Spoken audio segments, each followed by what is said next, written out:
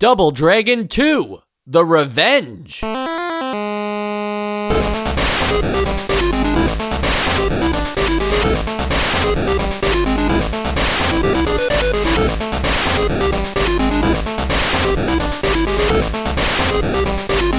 And welcome to Nostalgia, a chronological exploration of every NES game released in North America. I'm Mike. I'm Sean. And I'm Joe. So unlike Bowser, who constantly just kidnapped Princess Peach, the Shadow Warriors decided that since kidnapping Marion in the first game didn't work out, this time they're just gonna shoot her point blank on the streets. Yeah, I mean, if I were a villain, I would want to remove any kind of leverage that I had in any future confrontation by just eliminating them. And I mean, the revenge is obviously speaking to you getting revenge, but is the initial onset here them getting revenge on you? Yeah, they don't actually give you any background as to, like, what you might have done to them before all this. Like, you may actually have it coming. Or Billy. Well, what you did in the first game is why they're doing it. Well, then who started it? Like, did Billy... Them. Okay. Yeah, they clearly kidnapped Marion, so it's like, in the first game, they start... But why did they kidnap her in the first time? Like, I think maybe you did something wrong the first time. Sounds like you're projecting, Sean. Territory. Yeah. Well, maybe this is a blameless game, but I'll tell you who would like to place some blame on people, and that would be Marion, because she was shot dead. It's true. She's not, like, coming back in, like, a triumphant scene at the end or whatever. The game starts with being, like, all hope is lost. Like, your girlfriend's dead. Yeah, I mean, is this Pretty like cool. the darkest we've gone in, like, the opening plot of any game we've played so far? Yeah, this is pretty dark. Like, nuclear war, New York is a wasteland. The nuclear war just feels secondary to the girlfriend being dead part, though. Like, that's what's crazy. It's 1990X again, so you know it's bad. Is the 1990X thing like, so they're like, oh, so now it's timeless because we'll never surpass 1990. I think that, for the next 10 years, it's timeless. That's a good point, though, Joe, because we are coming on, like, all the millennium talk. So why would they do 19XX? But I guess maybe because it's two X's. So they're not even saying it takes place in the 90s. It could have taken place in the 1920s. Anytime in the 1900s, yeah. They're probably thinking, they're like, nobody's going to talk about this in 10 years from now. In the cutscene that they do to let you know that Marion's been killed, it's done through just, like, images with some nice pixel art and everything, but, like, that's how they tell the story. In the, like, other versions of this game, it's actually, like, a gameplay style cutscene where you watch them, like, shoot her. Like, it's not just like a slide. It's like, no, we're going to make you, like, see it happen without being able to do anything on your controller. So yeah, really brutal game. Yeah, so wait, you're saying that in the first one, this was all, like, in gameplay, and then in this one, it's cutscenes? No, I was saying in the other versions of Double Dragon 2. Like, in the NES version, they're nice enough to just, like, tell the story before you start the game, and then when you start the game, you just go right into it. So I guess if you, like, are one of those people that skips the like start, you know, those kinds of things, then, like, you just would just start the game and just start beating people up and not knowing, you'd be oblivious to the idea that your girlfriend's dead. You just think, I kind of like, so you're saying that the other versions of this game don't have that high fidelity art? No, yeah, instead you're right in the game and they just make it happen in the game before you can, like, you know, you see your player there, but you can't do anything. Huh. I mean, I kind of like that. It means we got more content that way. Yeah, I don't know though. We got like a slideshow instead of, you know, I would opt for anything to happen. You know, come on, we're in, like, the God of War times where, like, those games are just now, they're all movies all the time and there's never any cuts, right? It's all seamless. I think that the slideshow is more cinematic and epic, but I do get what you're saying about, like, the kind of harshness of, like, you actually being there as the player, and it's like, well, nothing. You failed. You let her die. Like, it kind of feels a little closer to home that way.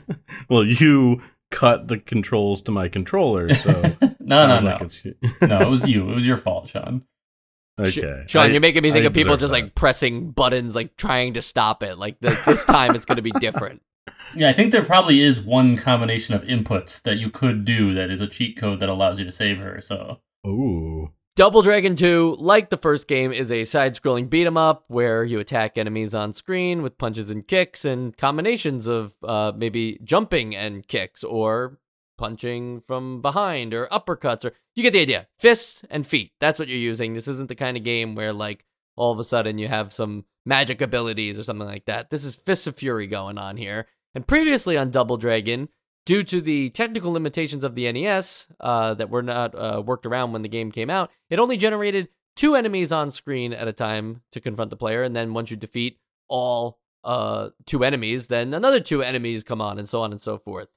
The first game also omitted the arcade's 2-player cooperative mode, so you could only play as Billy, and then if Billy died, it would you would start over as Jimmy as player 2. You couldn't. Sorry, no, that's not true either. Actually, it was that the plot was changed so that your brother was the evil villain at the end of the game. Do you remember that, guys? Yeah. Jimmy was behind it all. Yeah, so they changed that, and then there was a mode B where it was basically like a fighting game, a la Street Fighter before Street Fighter. Yeah, so they kind of fixed one of those things and they added back 2 players, but the whole only 2 enemies on the screen, and even then they were going to be like the same variety of enemies. That's still a thing. And I'm surprised by that. Yeah. I mean, it seems like I'm sure that there was technical limitations, otherwise that wouldn't be a thing, but I wouldn't really understand why otherwise. It's just that we've seen games where, like, I mean, I guess maybe now because they've worked in the 2 players being able to be on the same screen, that maybe they've solved that problem and they were like, yeah, we don't care about solving the 2 enemy thing. Like that's just leave that code as is. I also got to imagine, just guessing this here too, but it's like, this isn't like a lot of other games that aren't like a beat 'em up like this, where you're just slashing at enemies and there's just like one I've been hit animation and one hit animation. It feels like each enemy needs to have, like, you're hitting them, you'll grab their face and punch them, you'll throw them over your shoulder. Like, there's a lot that, like, I feel like the game has to think about for each enemy as you're doing it. So, like, I wonder if that makes it harder to populate with, like, a bunch of enemies that all have to kind of keep track of these animations. It also could have been like, oh, we can either do 2 players or we can do multiple different varieties, and they didn't want to like change the way it played if you were in the 1 or 2 player mode, or it was just too much work. Any of these totally random guesses could be true. Just thinking about how the game works, would you want even more than 2 enemies? Like, this is not the kind of game where, last week we were playing Demon's Sword, and that was a very, very fast game. Enemies are constantly spawning. You're constantly doing 1-hit KOs on them. This is a game where you're, like, getting into a fist fight with another enemy, and it takes some time. They get knocked down. You get knocked down. You got to get back up, fight them again. Do we really want, like, to deal with 4 guys at once on the screen who are all, unified and taking us down? I'd say that my biggest gripe isn't so much more than 2 enemies, because I think you're right. Like, that is enough to deal with. I think that they just could have sort of expanded the amount of scenarios you can be in by having those 2 enemies be different types. So you could be dealing with a regular brute guy and a chain-wielding hot pants girl. Like, I think those could have added different scenarios you had to deal with, but you can't. Like, you can only play against twins. Yeah, that's true. I actually didn't even really realize, now that you mentioned it, I'm kind of surprised I didn't notice that there's never multiple varieties on the screen at once. Yeah, they actually go over that in the manual, too. I was at least appreciative of their honesty. What was their in-canon explanation? Oh, you know what? Maybe I'm thinking of the Wikipedia article. They're like, the Shadow Warriors have been trained as twins from birth, and they all must come together as a package, brother and sister and sister, or brother and brother. Yeah, no, that was definitely just the Wikipedia article. Yeah, I mean, Same it thing. does add a symmetry when you're playing 2-player. You're both always taking on the same threat. I'm not saying that's a good thing necessarily, but it's just an observation. Yes, exactly. That's what we do here. Mm-hmm.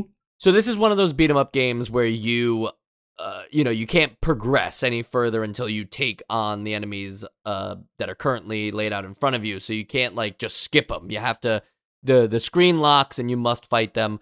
How do we think about not the pace of play when it comes to locking the screen? We've talked about that on past episodes. The pace of the actual matches themselves. Is there variety there for you? Is there enough of a move set to keep this interesting? What do you guys think?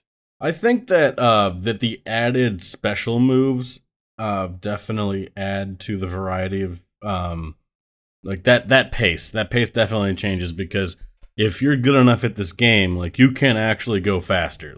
Just because you're locked and have to dispatch these enemies, if you're not very good like me, you just have to do the same combo over and over, and it'll take you a while to get through some of these enemies. But if you're good and you know how to do the super uppercut right off the bat, or get that jumping spinning kick, and you're able to sort of knock an enemy off a platform, you can actually have this go a lot faster. And I'm sure speed running is a thing for this game, because especially in the segments where there is a time limit, there are screens where a platform is slowly disappearing behind you. And when I was playing this the first time, I was just this is impossible. I am playing against these enemies, and I'm doing I'm going the fastest with the standard combos, and then I have to deal with this big dude that was a boss earlier, and I just wasn't good enough at the special moves. So I guess I'm kind of using several topics here to talk about that, but there is, if you're good at this game, you definitely have control over the pace of this game. Yeah, and I think that it also, the enemy variety, while not the most we've seen, it does add to it with different enemies have different weapons or different speeds. I mean, there's big bulky guys that are slower, but I assume stronger, take a lot more to take down for sure.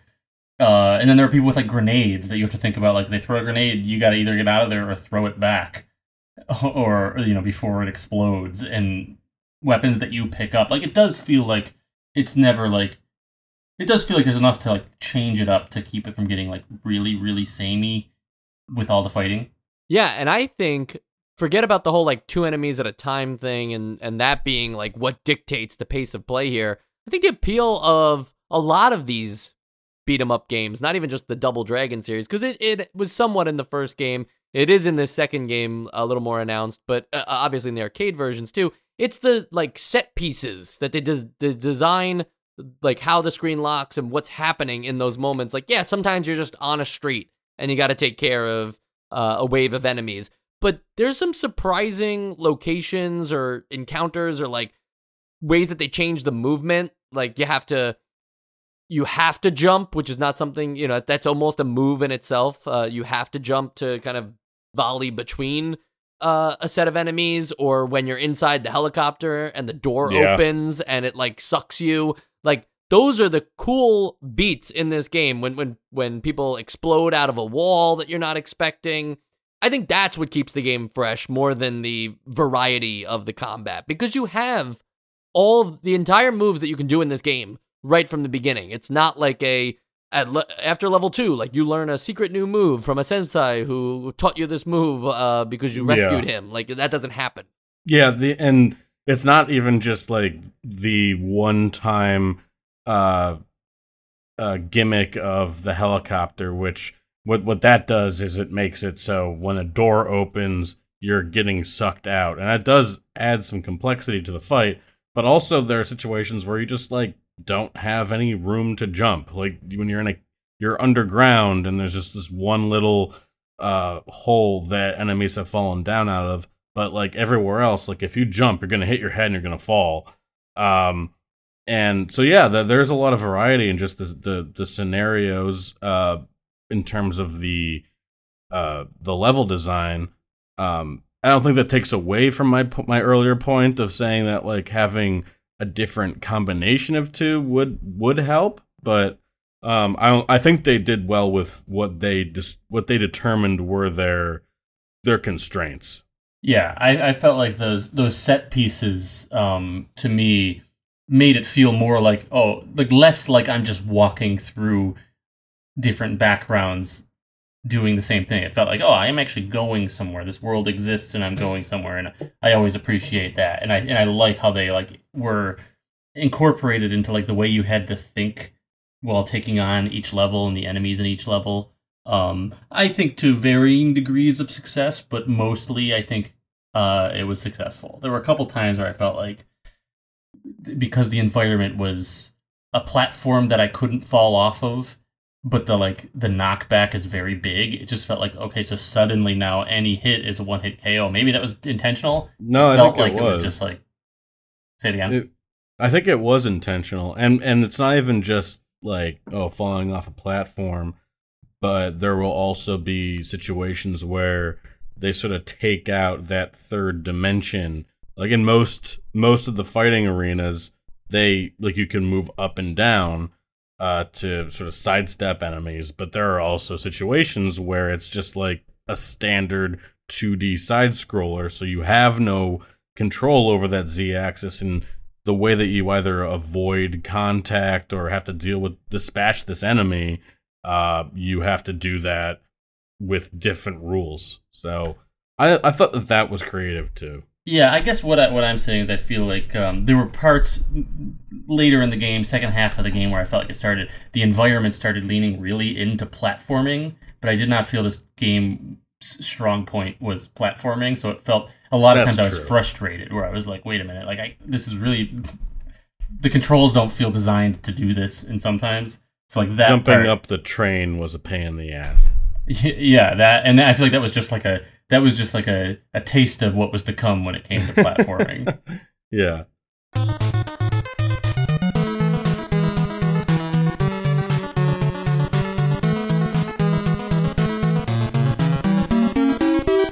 The special moves, as I believe they're referred to, you have the Cyclone Kick that I'm pretty sure was in the first game. That's when it's like a spin kick that you do in the air.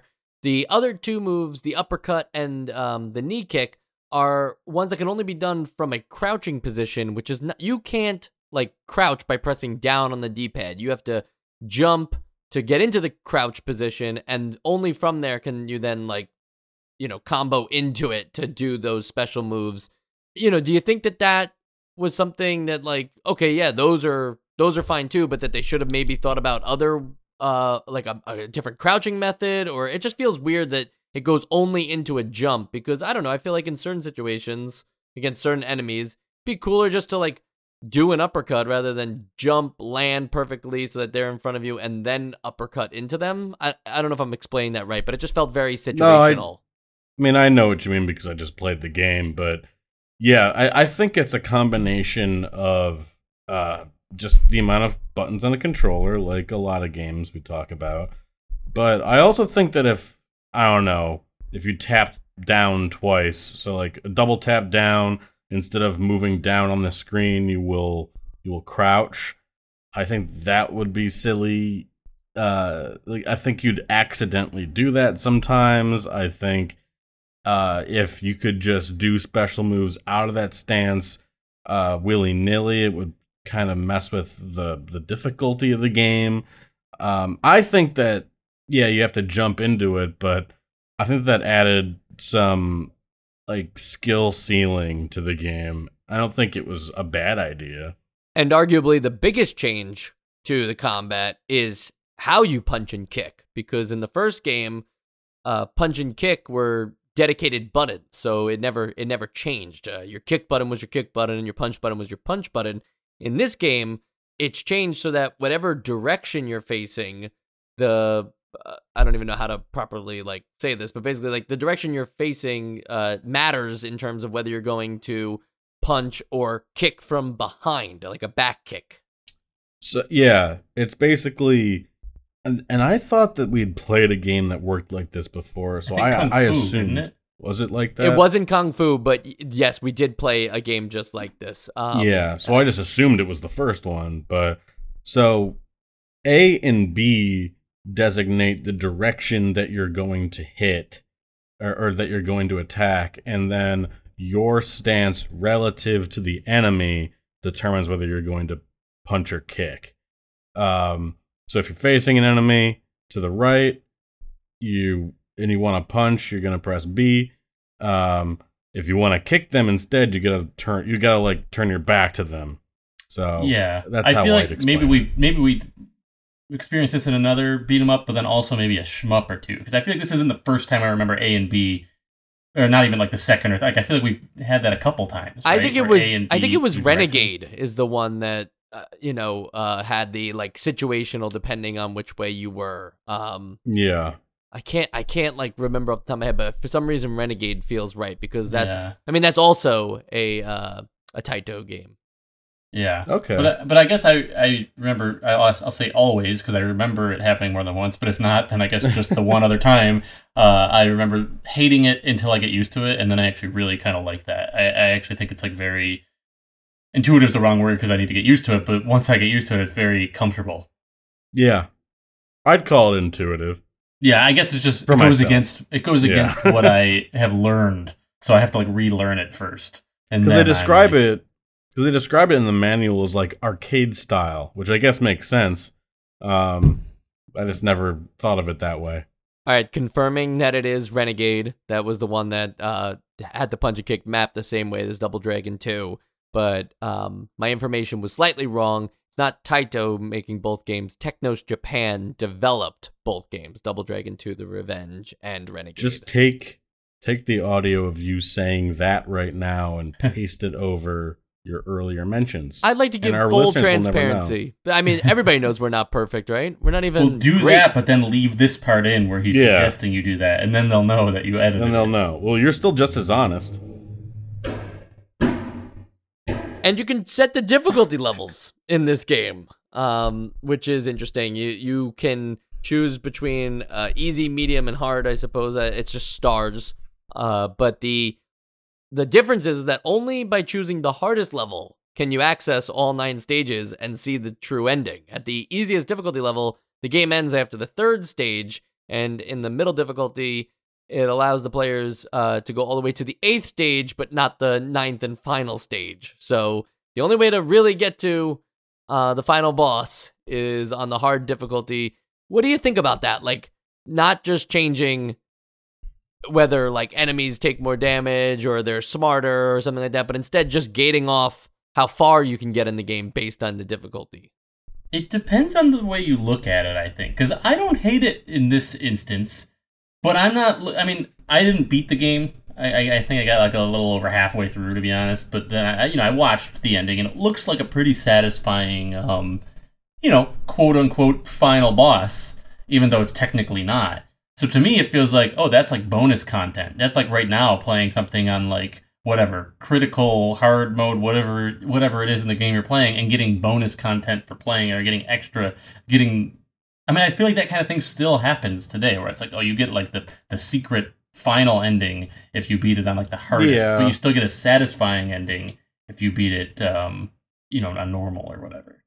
I don't think that the other endings are satisfying enough. Like, I do think that the way that the game actually ends with you, spoiler alert, discovering that your girlfriend is still alive, yada, yada, yada, like, that should be probably saved for beating the game as it was intended to be played. But if you could just fight, like, a nerfed version of that enemy, of that final boss, and then like, oh, you beat him, you did it, but maybe there's a different way to go about it, and you get rewarded for it. Like, you get your revenge, but you don't like get the best ending. Maybe just because like the first 3 levels, like if the intent is for it to actually be a practice mode, sure, but then just have a practice mode and not the first 3 levels of the game. I just found it a weird arrangement. Sean, I'm not usually upset about spoilers, but I totally tried to fake our audience out with the idea that she was never coming back to life earlier in this episode. So, well, my point was no, it's great. It's very important because you're absolutely right that like they wouldn't do that in the kind of video games that Joe was describing, and Joe, not that you're wrong either. That is definitely something that still happens, but like they wouldn't save the like most important story beat for only the hardest difficulty mode. Like whether you beat the games nowadays, it's like you could beat the games with like, I just want to play the story. That's an option for most games now, modern games that have difficulty settings. It's like, I'm the kind of person who doesn't know how to play video games. I just want to experience the movie. And like they let you do that and basically walk through the game. Yeah, that's fair. I guess I was thinking more of just like the gameplay side of it and not so much like the plot side of it, which is rare for me because usually I'm always thinking about the plot side of things. Yeah. And it's hard to justify this at all when I'm about to reveal to you guys that the Famicom version just let you go see the entire game regardless of what difficulty setting you pick. So you could be on easy and actually go through all 9 levels. You didn't have to play the game on the hardest level just to experience the full game. And still see that your dead girlfriend is alive. What a sentence, but yes, you can still see that. What do you do? After that, you got to get married, right? Well, no, then Billy gets like commitment issues. Like now that he has what he was looking for, he's not sure if he actually wants it. They have a lot of fights. They go to counseling for a little bit, but they eventually break up. Yeah, but that's in Double Dragon 3. That's Double Dragon 3. Yeah. There's no fighting in that one. It's just it's a social sim. It's a social simulator, yeah. You're required to, I'm calling it a cheat code here, but you have to do like a series of inputs at the game over screen to continue to the previous stage. In the Famicom version, this is just like the continue button's just there. You just click continue and you go right back to the previous stage. Well, again, why are we removing this stuff from games? Like this seems inconsequential. And it also seems like I don't understand why they always try to make it harder for like this the international release. Right, we're the people who couldn't get Super Mario Brothers 2, the original one, because it was too hard. But all of a sudden, it's like make them put in really complicated inputs if they want to keep playing the game. Gate off the entire game if they have the balls to say they want to play on easy mode. Yeah, imagine if like Netflix's Are You Still Watching was like you have to hit up, up, down, down, left, right on your remote. Like yes, I am watching. Do this long division problem and show your work if you're still watching.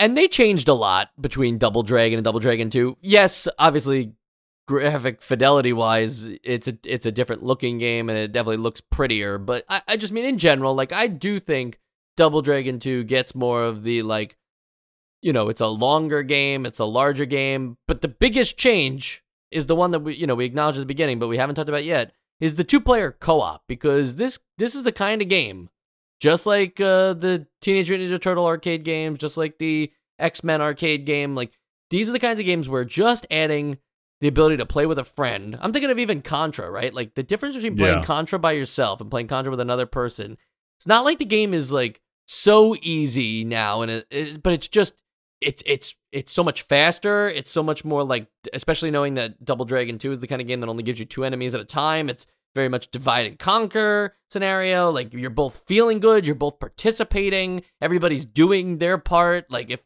there is just one enemy left, you're both kicking the shit out of them. Like, well, this is where I asked, did you play with friend of the show, Mark, or Mike, did you play with your wife? Well, I played with my sister this time, actually. Friend of the show, Mark, is out of town, but my sister played. We got posted. She's not as much of a classic game player as I am, which I wasn't much of one before this podcast. But we both got pretty much equally as far. I got a little bit further, but then I died, and that's when so we both got about halfway through. I think that, I mean, if you remember on our Best of 89 episode, I was kind of coming at Double Dragon a little bit. I replayed it and I was like, I didn't remember that you couldn't play co-op. I thought that was the whole thing with Double Dragon. Like, I had forgotten that, like, it was just, or maybe I just never tried it when we did the episode or whatever. But like, I think that a beat 'em up, especially, like, I think that they shine in co-op. I mean, we all know that I love playing co-op with any of these games, but like, I think that it's exactly what one of you was just saying, which was like, you feel like you both have your part to play. There are times where it's like, okay, you take him, I'll take him. There are bosses that will like pick one of you up, and you gotta like kind of like, oh, come get me, come save me, punch him to like get him to drop me or whatever. Like, feels like you're actually working together. Joe, it's funny that you mentioned that the first game didn't allow co-op, because isn't that like the whole point of why it's called Double Dragon? That it's right. Like, like, aren't we, like Jimmy and Billy, the double dragons? Exactly. I always thought that the whole twist, I mean, I must have at some point known this wasn't true, but like, by the time we recorded Best of 89, I had thought that the whole twist of like, you have to fight each other was impactful because you had been fighting alongside each other the whole game, but not that you were just alternating the whole game. So you just made up a game. Another spoiler for you, Joe. I also played, we played, I should say, and, those are the kinds of games that, this is a good testament for the game, when you have somebody who doesn't usually play video games, and it still, like, is useful to have them with you, because, they feel like they're doing something, but also it helps you a little bit, too. So even if you were in a situation where, like, I don't know, you're 9 years old, you got this game, and your mom's forcing you to play with your 4-year-old brother who doesn't quite understand video games yet, it's not like, oh, he's bringing me down. Like, it's just, okay, they're on the screen, too. Like, it's inconsequential to what's happening. And also, maybe it help. Maybe they help a little bit. Maybe the buttons that they press wind up doing stuff, and that's what wound up happening in our playthrough. Worth mentioning, though, that you can really screw each other over with a second mode that it allows you to play through the whole game again as a 2-player co-op, but this time with friendly fire turned on, so you can also hit each other. I like that. Maybe not if I'm playing with my wife, who you're describing as a 4-year-old child, but I do like that if you both know what you're doing. I don't. I feel like it would just be too many accidents. Maybe I'm just too much of a baby, but I'm just like, I don't want to have to worry about where my partner is. I mean, it's just a preference. I don't think it's a point against the game or anything. It's just, I don't think I would choose that way. It's great that it's another mode, because then it's like, I don't even have to think about it. If this was put into the 2-player co-op, it would have been a major complaint for, certain people based on, I don't know. Like, I'm thinking about the more people you have on screen, like, we played as a nostalgia family, we played TMNT Shredder's Revenge as a 6-player beat 'em up, and there's when you're 6 players all playing on Xbox Live together, there's more of you than there are enemies on the screen. So it's like, you're just winning all the time. Nothing can go wrong. But imagine if friendly fire was turned on. Then it would be like, a weird dance of like, okay, don't come over here, though, because I'm beating up this guy. Like, the thing to me when it's like a beat 'em up like that, where it's like, if I imagining, like, it's trying to simulate, like, oh yeah, I'm pretending I'm this person fighting these people. Like, it's so easy to just accidentally be in the same place and punch each other. Whereas, like, I feel like if I'm in a fight in real life and I'm, like, next to, like, my sister, it's pretty easy for me to not punch her, like, in real life. So I feel like that makes it, like, that's where I'm like, I don't know. Like, that's not what I was Have trying you to aim been at that person, but there's in so a many no holds pixels. bar, bare knuckle brawl with your sister? Like, as your ally? You don't I have know. full control. I have full control over my fists. I see. Lethal weapons right here. the problem with the 2-player co-op is that it ignores the ending of the first NES game, which, remember, the NES games are different than the arcade games. So, and I mean truly different, not just like that one plot element. Like, they're not the same games. They're not even the same levels. So it's a little upsetting that we sacrificed the great, I'm your brother reveal as like the guy who was the head of the Shadow Warriors, and instead it's like, that never happened. What are you talking about? This guy with like vague magic powers is the head of the Shadow Warriors. So isn't that what gets carried on though as canon for the rest of Double Dragon? Like, isn't like your brothers and allies going forward? Oh yeah. But I'm just saying, in the original NES game, that didn't happen. It was revealed that it was your brother. Yeah, I know that, but I'm just saying that, like, by that account, the first NES game is Gaiden. Yes. Agreed. Okay. Yep. So I prefer it this way. That it sort of if anything's gonna get retconned, I appreciate that now Double Dragon 2 is on the correct path. Right, and eventually, who knows? Maybe it'll be like Final Fantasy, where the numbers finally catch up with each other. Oh no, that never actually happened, but the whole world pretended like it did when Final Fantasy VII came out. I wonder what that was like because I was too young, but everybody was so hyped on Final Fantasy 3, which was 6, and then they get the announcement for 7. And then they had to find out, but we played 6. I didn't know. Yeah, I didn't know until like a decade later that there was ever a skip. So it was beyond me. Same as this, them not being the same as the arcade game. Like I would never have known. These kinds of mysteries are what actually get me like more interested, if I'm being honest. Like it's just interesting marketing that makes me think. For some reason, Final Fantasy 3, then going to 7, and knowing that 3 is actually 6, like that kind of shit, like excited me as a kid reading about retro gaming. I was like, yeah, like I gotta play these games just because of that weird chronological bullshit. And so a podcast was born about chronological expositions. I just lived my whole life chronologically. Yeah. We should just skip like 100 games. Yeah. And we'll just call like the next episode like episode 400.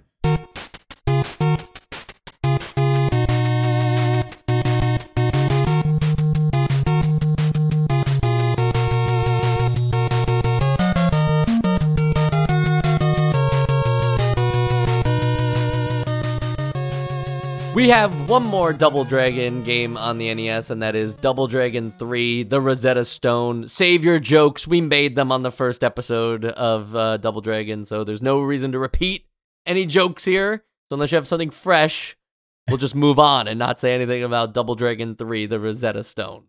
Why are you making me not make learning a different language jokes right now? Like, you just don't want me to make that joke, Mike? I just think there are some people who might have listened to Double Dragon in anticipation of this week's episode, and they don't want to hear your, 6 out of 10 jokes again. If you listen to Double Dragon preparing for this, let me know how it was, because I don't remember the jokes or the episode. Yeah, well... Yeah, we're forbidden to re-listen. Right. Because of that joke. I really just don't respect what you said about me, Mike. Well, Sean, I respect you. And I just want you to be my Double Dragon. That's what they said, right? Billy said to Jimmy, like, will you be my Double Dragon? Like, not even just my other dragon. Will you be my Double Dragon? Will you be my dragon squared? That's not double. Yeah, if it's 2... Well, but it's not. It's dragon times dragon. There's no numbers even involved. All right. Calm down, because we still have more Double Dragon 2 to talk about, and that's the PC Engine version of Double Dragon 2, which upgraded the combat, the graphic, and the music. Everything changes pretty much, so it's basically a remaster at that point. But the story sequences from the NES version were completely remade. Now they're animated and with voice acting. They got lips and dialogue and everything, and they move their mouths. That's what I meant by lips. So they added lips to the game, Mike? They added moving mouths to the game along with the voice acting. So it's not just some floating voice reading off the text on the screen. Now the pixelated characters move their mouths, and it talks. It's pretty cool effect. It's called animation. Wow. Ooh. Yep. But pictures. Like learning a new language. More important to note that Double Dragon 2 on the arcade is a completely different game. There is no 2 max restriction on enemies. The game is 4 levels, but they're longer levels, so it's not divided up into like the 9 that the NES were. It's just longer set pieces. And while the first stage loosely resembles the NES game, the level designs are almost completely unrelated from Mission 2 onwards. Also, the NES version had like the nameless like martial artist dude who had somewhat magical powers at the end of the game. That doesn't happen at all in the arcade game. Instead, you're Billy, and your arch enemy is named Willie. and he just has a gun and he shoots your girlfriend with it, and that's who you got to take down. Does he use it at all during gameplay when you're like fighting? I found that like an interesting plot point that no one has a gun. Well, I mean, it's however many years into a nuclear like hellfire, so maybe they're just not making bullets anymore, you know? Maybe, yeah. True. And yes, Willie uses a gun. Okay. All right, well, never mind. Both those things are true. He was saving them. And we are saving one thing for last, and that is the Essential Games list. Double Dragon on the NES is currently an essential game, and I could see no reason why Double Dragon 2, The Revenge, is not worthy of also being on the essential games with that in mind. I mean, Double Dragon 2, at first I was like a little unsure of whether, like, I was like, ooh, do I really like these games? And as I kept playing it, and, you know, beat 'em ups have a rhythm to them, and you have, you know, you're not going to beat the game on your first time around. You might not even enjoy, like, certain types of enemies, but you learn these things as you go. And especially going back to Double Dragon, I was like, maybe there's something more, like, simplistic about that game and more, I don't know. It's definitely like an easier bout, and the size of everything is scaled down a little bit, so it's easier to digest. But I like what they added into Double Dragon 2. So all of that plus the addition of the co-op, it's like, for me, Double Dragon 2 is just an upgrade in every real way from Double Dragon, which is also a perfectly great game. So to have an NES 2 game that doesn't completely change the formula of everything that we knew about the game and make it instead some RPG where you go across town talking to NPCs to try to track down the guy who killed your girlfriend. Instead, just following the same beat-em-up formula that the NES, the first NES game laid down, and just working upon it, I definitely think this is worthy of the Essential Games list. Sean? Yeah, I agree. There are some complaints, like I do agree with Joe and think that they got a little bit carried away with themselves in the platforming sections, which, you know, it's not like, oh, you need to be pixel perfect, but the fact that you need to press 2 buttons to jump, and you are punished quite heartily if you fail. I just wanted to point that out. We didn't go into too much detail about that in terms of like a criticism. But that being said, yeah, this is an upgrade in every way. I think it's a really cool story for how simple this game actually is. The fact that it's got sort of like those Ninja Gaiden cutscenes, I really like. Even though you can only fight two of the same kind of enemy at a time, I think that they have enough variety between themselves that's totally fine. And yeah, all those set pieces that we were talking about earlier, like this is Double Dragon better. So yeah, this is also on the Essential Games list for me. Joe? I think that this is definitely, I would definitely also call this an upgrade. I think that it gives the plot, the simple plot, and the feeling of progression, the feeling of story, these things I talk about all the time, they're there and they work great. As far as gameplay, I think this is a perfectly adequate beat 'em up, just like its predecessor. I just don't see I see historically the value of these games, and I see the value of them playing them. Like, I really do think that like they're fun games.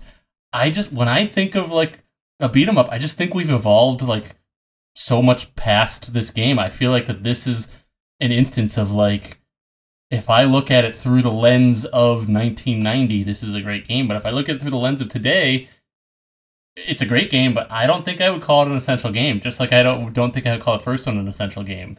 I think there are a few things like feedback when you hit somebody, or there's like this heaviness to the movement that I think that other beat 'em ups that I've played just feel better and like gameplay wise. I don't know. It's just something about these games. Like, it sounds like I'm being negative to them. I really do think that they're fun, great games. I don't think I would put it on my essential games list. so I won't.